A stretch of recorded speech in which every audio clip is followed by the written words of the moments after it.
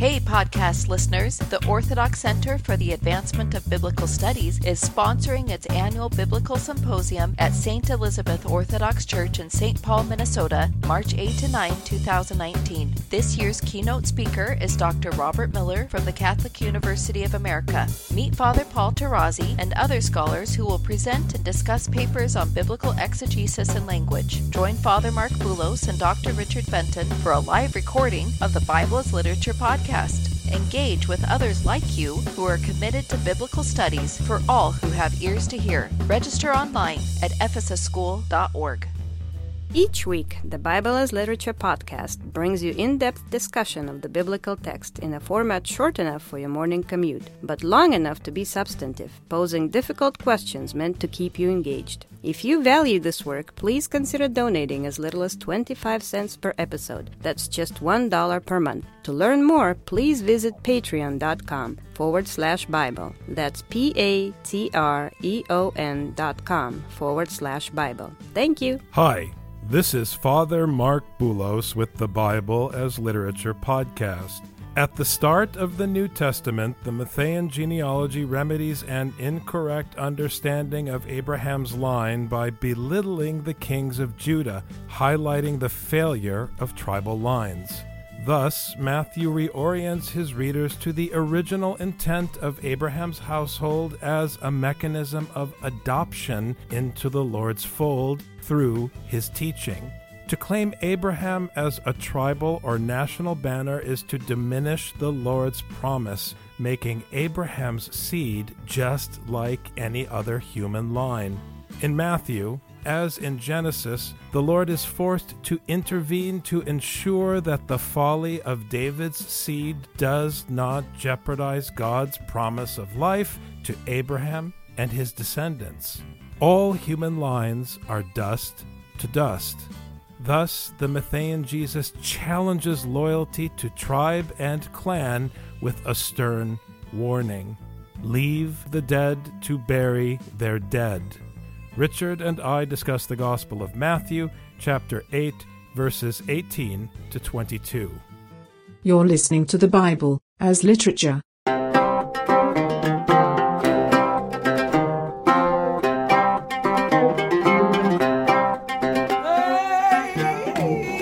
Hi, this is Father Mark Boulos. And this is Dr. Richard Benton. And you are listening to episode 268 of the Bible as Literature podcast. Last week's episode was shorter than normal, Richard, but we kept noodling on it all week. There were some interesting aspects of the pericope, especially when you compare it with the one that came before, which dealt with the centurion and the Roman household. So we kept going this week, and that led to some interesting conversations. You and I couldn't stop talking about this because of two things, and you and I touched on it last time. The first point is this contrast between the centurion and Peter. The centurion made such a big deal to Jesus, "Don't come to my house," whereas Peter evidently had no problem with Jesus coming into his house. The second one was the mother-in-law. Why is it the mother-in-law? It seems non sequitur. It could have been his wife. It could have been his child. Actually, I think if it had been his child, it would have made more sense because it would have fit with the previous story. So why the mother-in-law? Those are the questions that I was able to ask Father Paul and that you and I were able to talk about. And I think it led to some very interesting ideas that we can bring to this passage to get some more meaning out of it. We did our own mini study of the ancient household, both Jewish and otherwise, and we had a hard time coming up with an explanation of why the mother-in-law in particular was so important. Right. Father Paul helped me to make a connection here because the word for mother-in-law in Greek, specifically the wife's mother. So in Greek, there's a different word for the wife's mother as the mother-in-law, as opposed to the husband's mother, the mother-in-law to the wife. So there are different words in Greek. So this word for the wife's mother is penthera, which Father Paul linked to pente, meaning five, the 5 books of the law. So in Peter's house was shut up the 5 books of the law. The centurion came out to Jesus so that his servant/child would be healed. And Peter kept the 5 books of the law in his house so that Jesus had to come here. Well, this doesn't make sense because these books of the law, the Torah, are not just for the household of Judah, for the Jews. It's for all nations, and it should not be locked up. And so the way that Jesus was able to heal these 5 books of the law, so to speak, was to come into this house. But the result was that when they were healed, they served the diaconia. So the mother-in-law personified the 5 books of the law. This amplifies forcefully what we've been saying about the household of Abraham and the household of the Roman patrician. Because had Peter set the law free, had he opened it up to the nations, and of course Peter here is a metaphoric function. We're not speaking about the man Peter. Had Peter, who represents Judah, opened this teaching up to the nations, the Roman patrician would have already been joined to Abraham's household, and his servant would already have benefited from the wisdom of that instruction. And again, it's striking that once the mother-in-law is healed, suddenly others, especially the demon-possessed, those controlled by a false spirit of false teaching, are able now to come to receive healing. And this builds precisely on what you were saying last week, Father, when you were talking about how Israel failed in its calling to bear the iniquities of the nations, and that Jesus then had to come to be Israel. In the same way that in Matthew 2, Jesus was the son that God called out of Egypt. So Jesus is manifesting what Israel was supposed to have done. If you have been with us for a long time and you remember our episodes from Mark, remember how Jesus was allergic to staying in cities and staying in houses because the word had to keep going out. But Israel was not doing its duty towards the nation, so Jesus had to. Peter is personifying this problem in holding up, in guarding, in locking down the Torah, the teaching of God, rather than bringing it to the nations. Those who are enslaved with a false teaching, with demons, with devils, only if they are able to hear the word can they be healed. But if Jesus is not going to be around forever, which we know he's not, they need the teaching to continue. Because it's not about Jesus himself, like we were saying in the Sermon on the Mount. It's about the teaching that Jesus brings, the word that Jesus brings. The word has to be available. And if it's locked up in somebody's house, it's not able to do its job. Matthew is proposing a teaching of the kingdom of God. And this is an idea, Richard, you're well aware that I'm working on in my presentation for the OCAB Symposium this week. Matthew is correcting our understanding of Abraham's household. It's tempting to say that he is somehow expanding the household to include the Romans. You could certainly describe it that way, but I want to be very specific in this case. Matthew is presenting the argument that Abraham's household is incomplete if it doesn't include all the nations. Meaning that if you think of Abraham's household as being just for a specific community of people, then you're not thinking about the scriptural household of Abraham. You're thinking about some human dynasty, like all of the human dynasties that are first constructed in the Toledot of Adam and his sons, and later in the story of the patriarchs. You're trying to impose an understanding of Abraham's household that is anti-scriptural. In Matthew, Abraham's household and subsequently the kingdom of God are inclusive of all of God's children. Israel in the Torah and the Nevi'im is called to bear witness to the teaching of the Torah for the sake of all the nations. That is not a New Testament idea. It is the teaching of the Bible. And that's why Israel's stumbling in Romans is so useful, because it can be used unto instruction. And we all know how Paul goes to great lengths to say that even though it can be made useful, it doesn't excuse Israel. And so now you see this parallel. On the one hand, Rich, we've been talking about the difference between the Roman centurion and Peter, but what we haven't pointed out is what's so essential for students of the Bible to understand, that at the end of the day, the centurion and Peter put their pants on the same way. Both the Jew and the Gentile in their household have someone who is infirm, which is a very beautiful way of saying in Matthew that there is no difference between a Jew and a Gentile. There is no difference between what we call clean and what others call unclean. There's no distinction. And the kingdom is the place where this understanding of the community of man is a commandment to which everyone submits. Now, when Jesus saw a crowd around him, he gave orders to depart to the other side of the sea.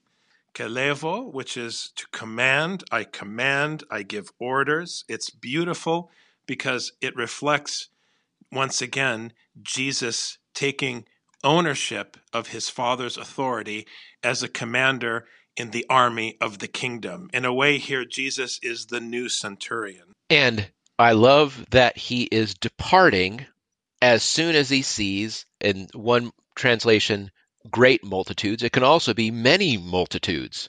So crowds and crowds are coming, and he's not interested in the crowds because the crowds want to pin him down.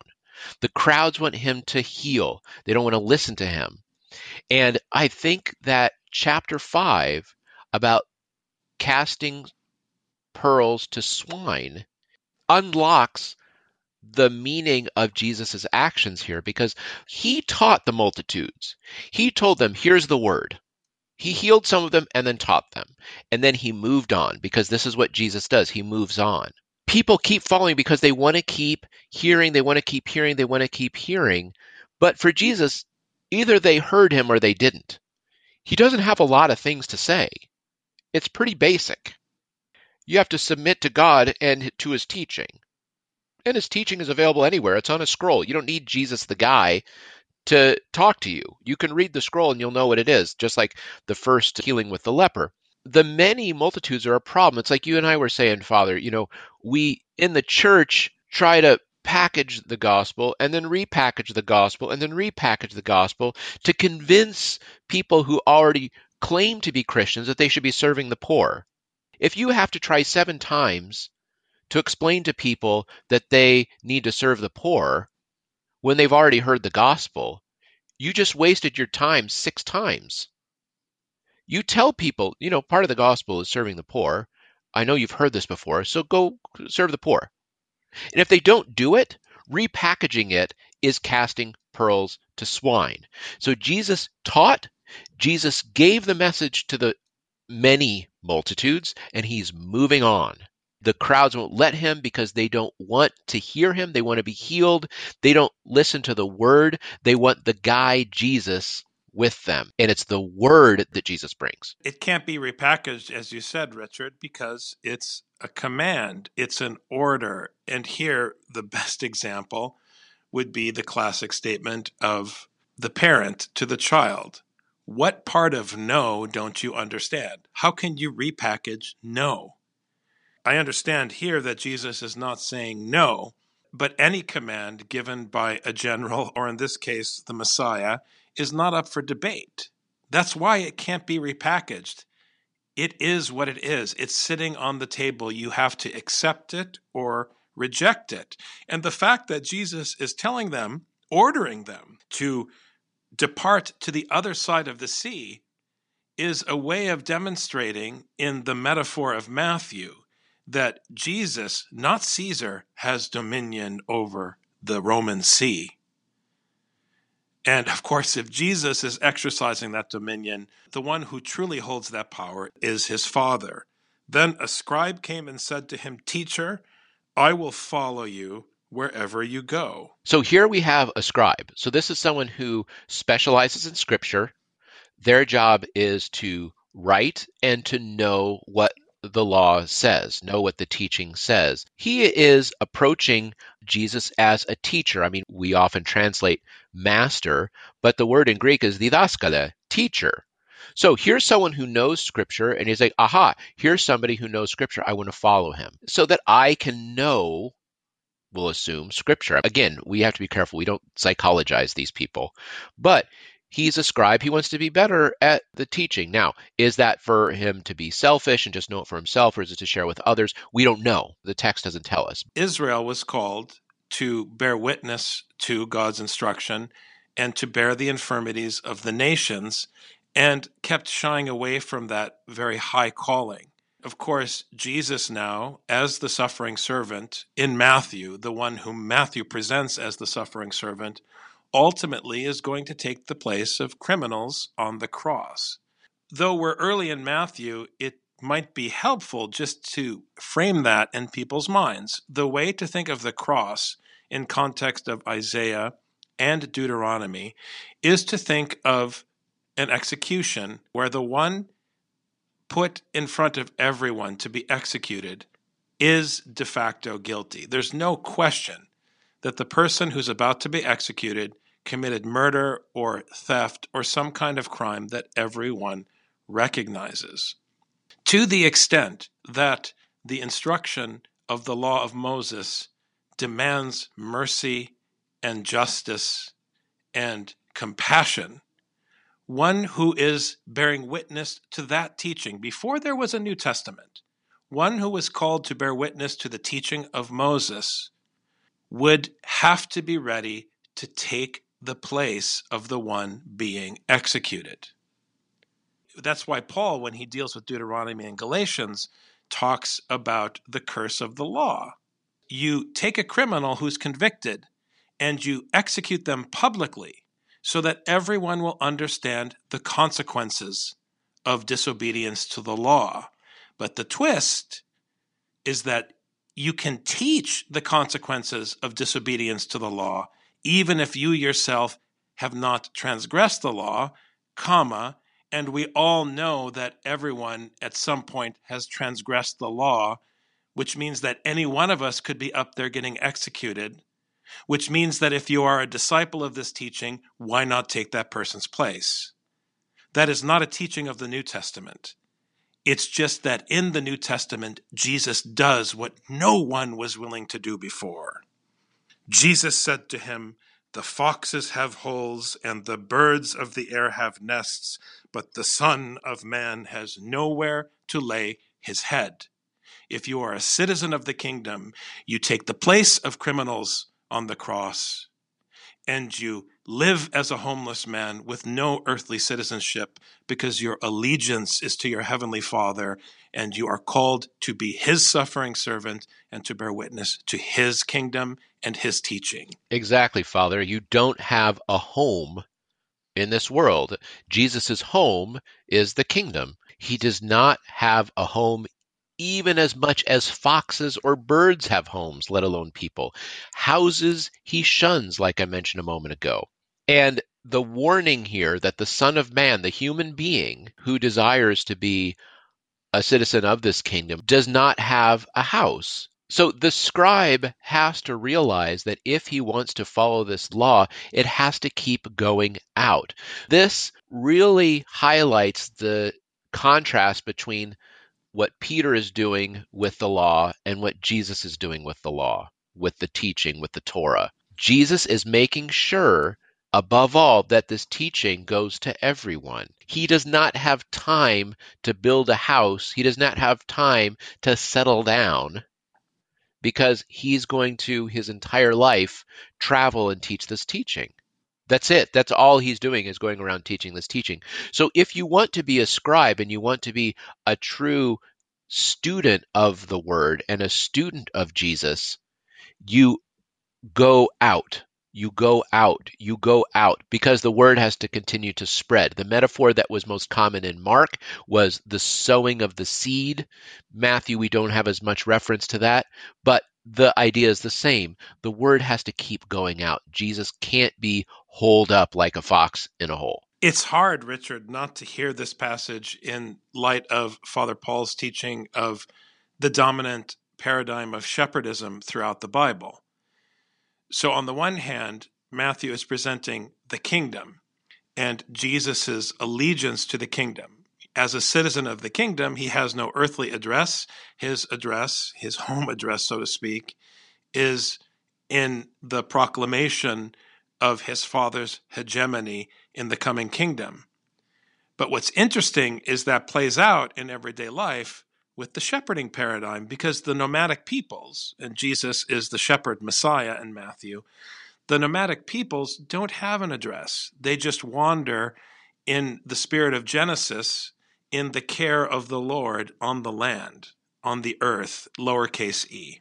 Not the planet, but the land, a land. And so the question for both Peter and the scribe, who claim to be disciples of the teaching of Moses, the question for them is, why aren't they nomadic with Jesus? Why isn't their allegiance to this kingdom in which the Lord provides life in the earth of promise? Why? The disciples, even, let alone the crowds, don't understand that they can be citizens of this kingdom if they want to sign up to the constitution of this kingdom, which is the Torah. The Torah is available to everybody. Oftentimes, theologians, they get caught up in this already not yet paradigm. Is the kingdom now? Is it not the kingdom now? And this sort of thing.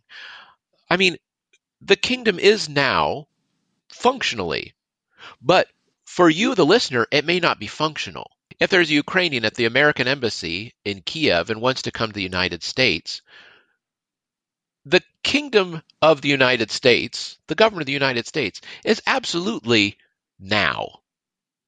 But for the guy waiting at the embassy, it's not yet, because they haven't issued his papers.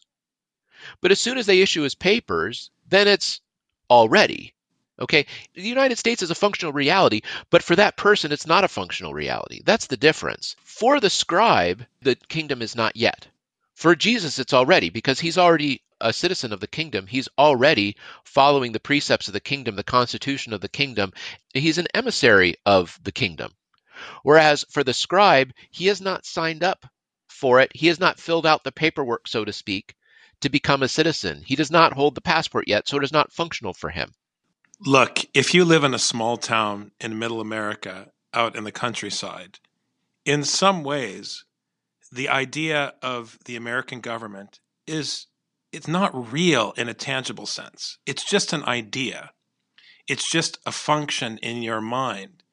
And that function in your mind maintains the social contract. So without there being 1,000 police on the street, without you seeing the U.S. military running its tanks through your streets, without a daily visit from the President of the United States or the governor of your state, you behave a certain way. You behave correctly according to the social contract.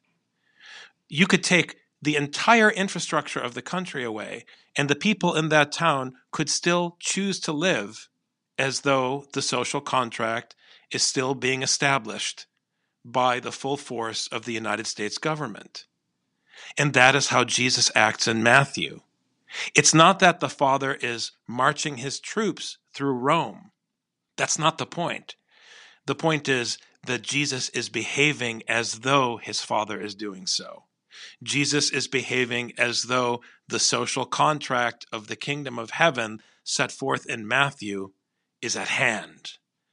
That's the point that you're making, Rich. And it's really powerful. You can choose the reality in which you live, or in the case of Scripture, you can choose to submit to the reality imposed here in Matthew. Another of the disciples said to him, "Lord, permit me first to go and bury my father." But Jesus said to him, "Follow me and allow the dead to bury their own dead." This is a forceful reminder of the folly of the Toledot of Cain in Genesis, of the folly of the line of Judah played out through Jacob. These are human lines who incorrectly define the Toledot of Abraham in terms of human dynasty, and Matthew, like Genesis, is insisting and correcting once again that the household of Abraham is a broad tent inclusive of all the nations. So if you want to put your trust in a human seed that fails, you'll be left for dead with the dead of that line. But if you put your trust in the kingdom, you put your trust in the seed of the Father, which cannot die and produces life in Matthew. I agree completely, Father. The earthly father, when you bury him, will only produce fleshly fruit, which is fleshly glory, which is fleshly respect. Everyone knows that you're conducting yourself correctly according to what your family and your clan and your tribe expect of you. You have your reward. But if you want the reward of the kingdom, then that is the Father, as you said, whose seed can actually bear fruit of the Spirit, so to speak, meaning fruit that will not die, fruit that will continue generation after generation. Human lines end. That's why you have to bury your father. God's seed does not. That's why Jesus is resurrected in the end. You focus on being a citizen of the kingdom and not a citizen of your tribe, of your clan, of your family, of your nation, because they will ultimately come into conflict. If you're a citizen of your clan and a poor person from another clan comes in and you've got a poor person in your clan, you've got a very difficult decision to make. Do you take care of that person outside of your clan or the person inside of your clan? It's a very difficult decision. But if you're a member of the kingdom, it's not a difficult decision. There's no difference. It's easy.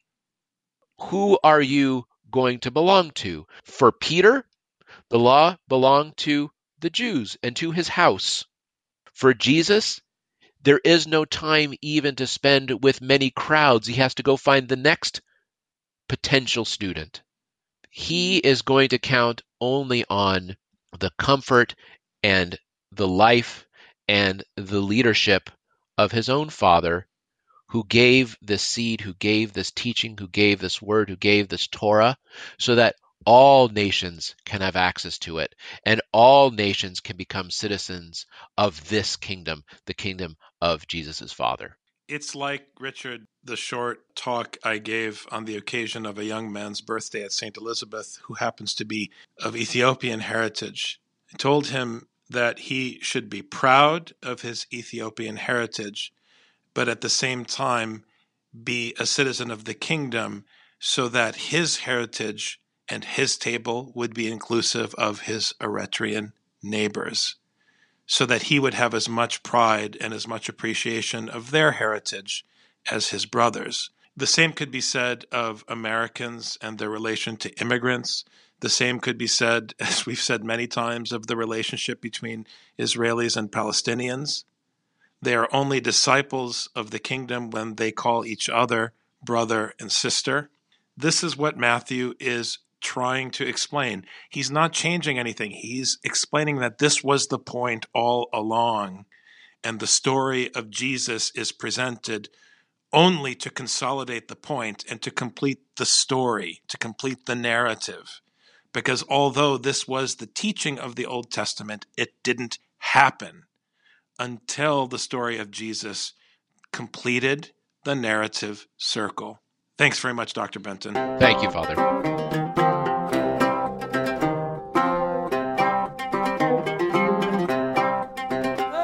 You've just heard the Bible as literature. Thanks for listening. The Bible as Literature is a production of the Ephesus School Network.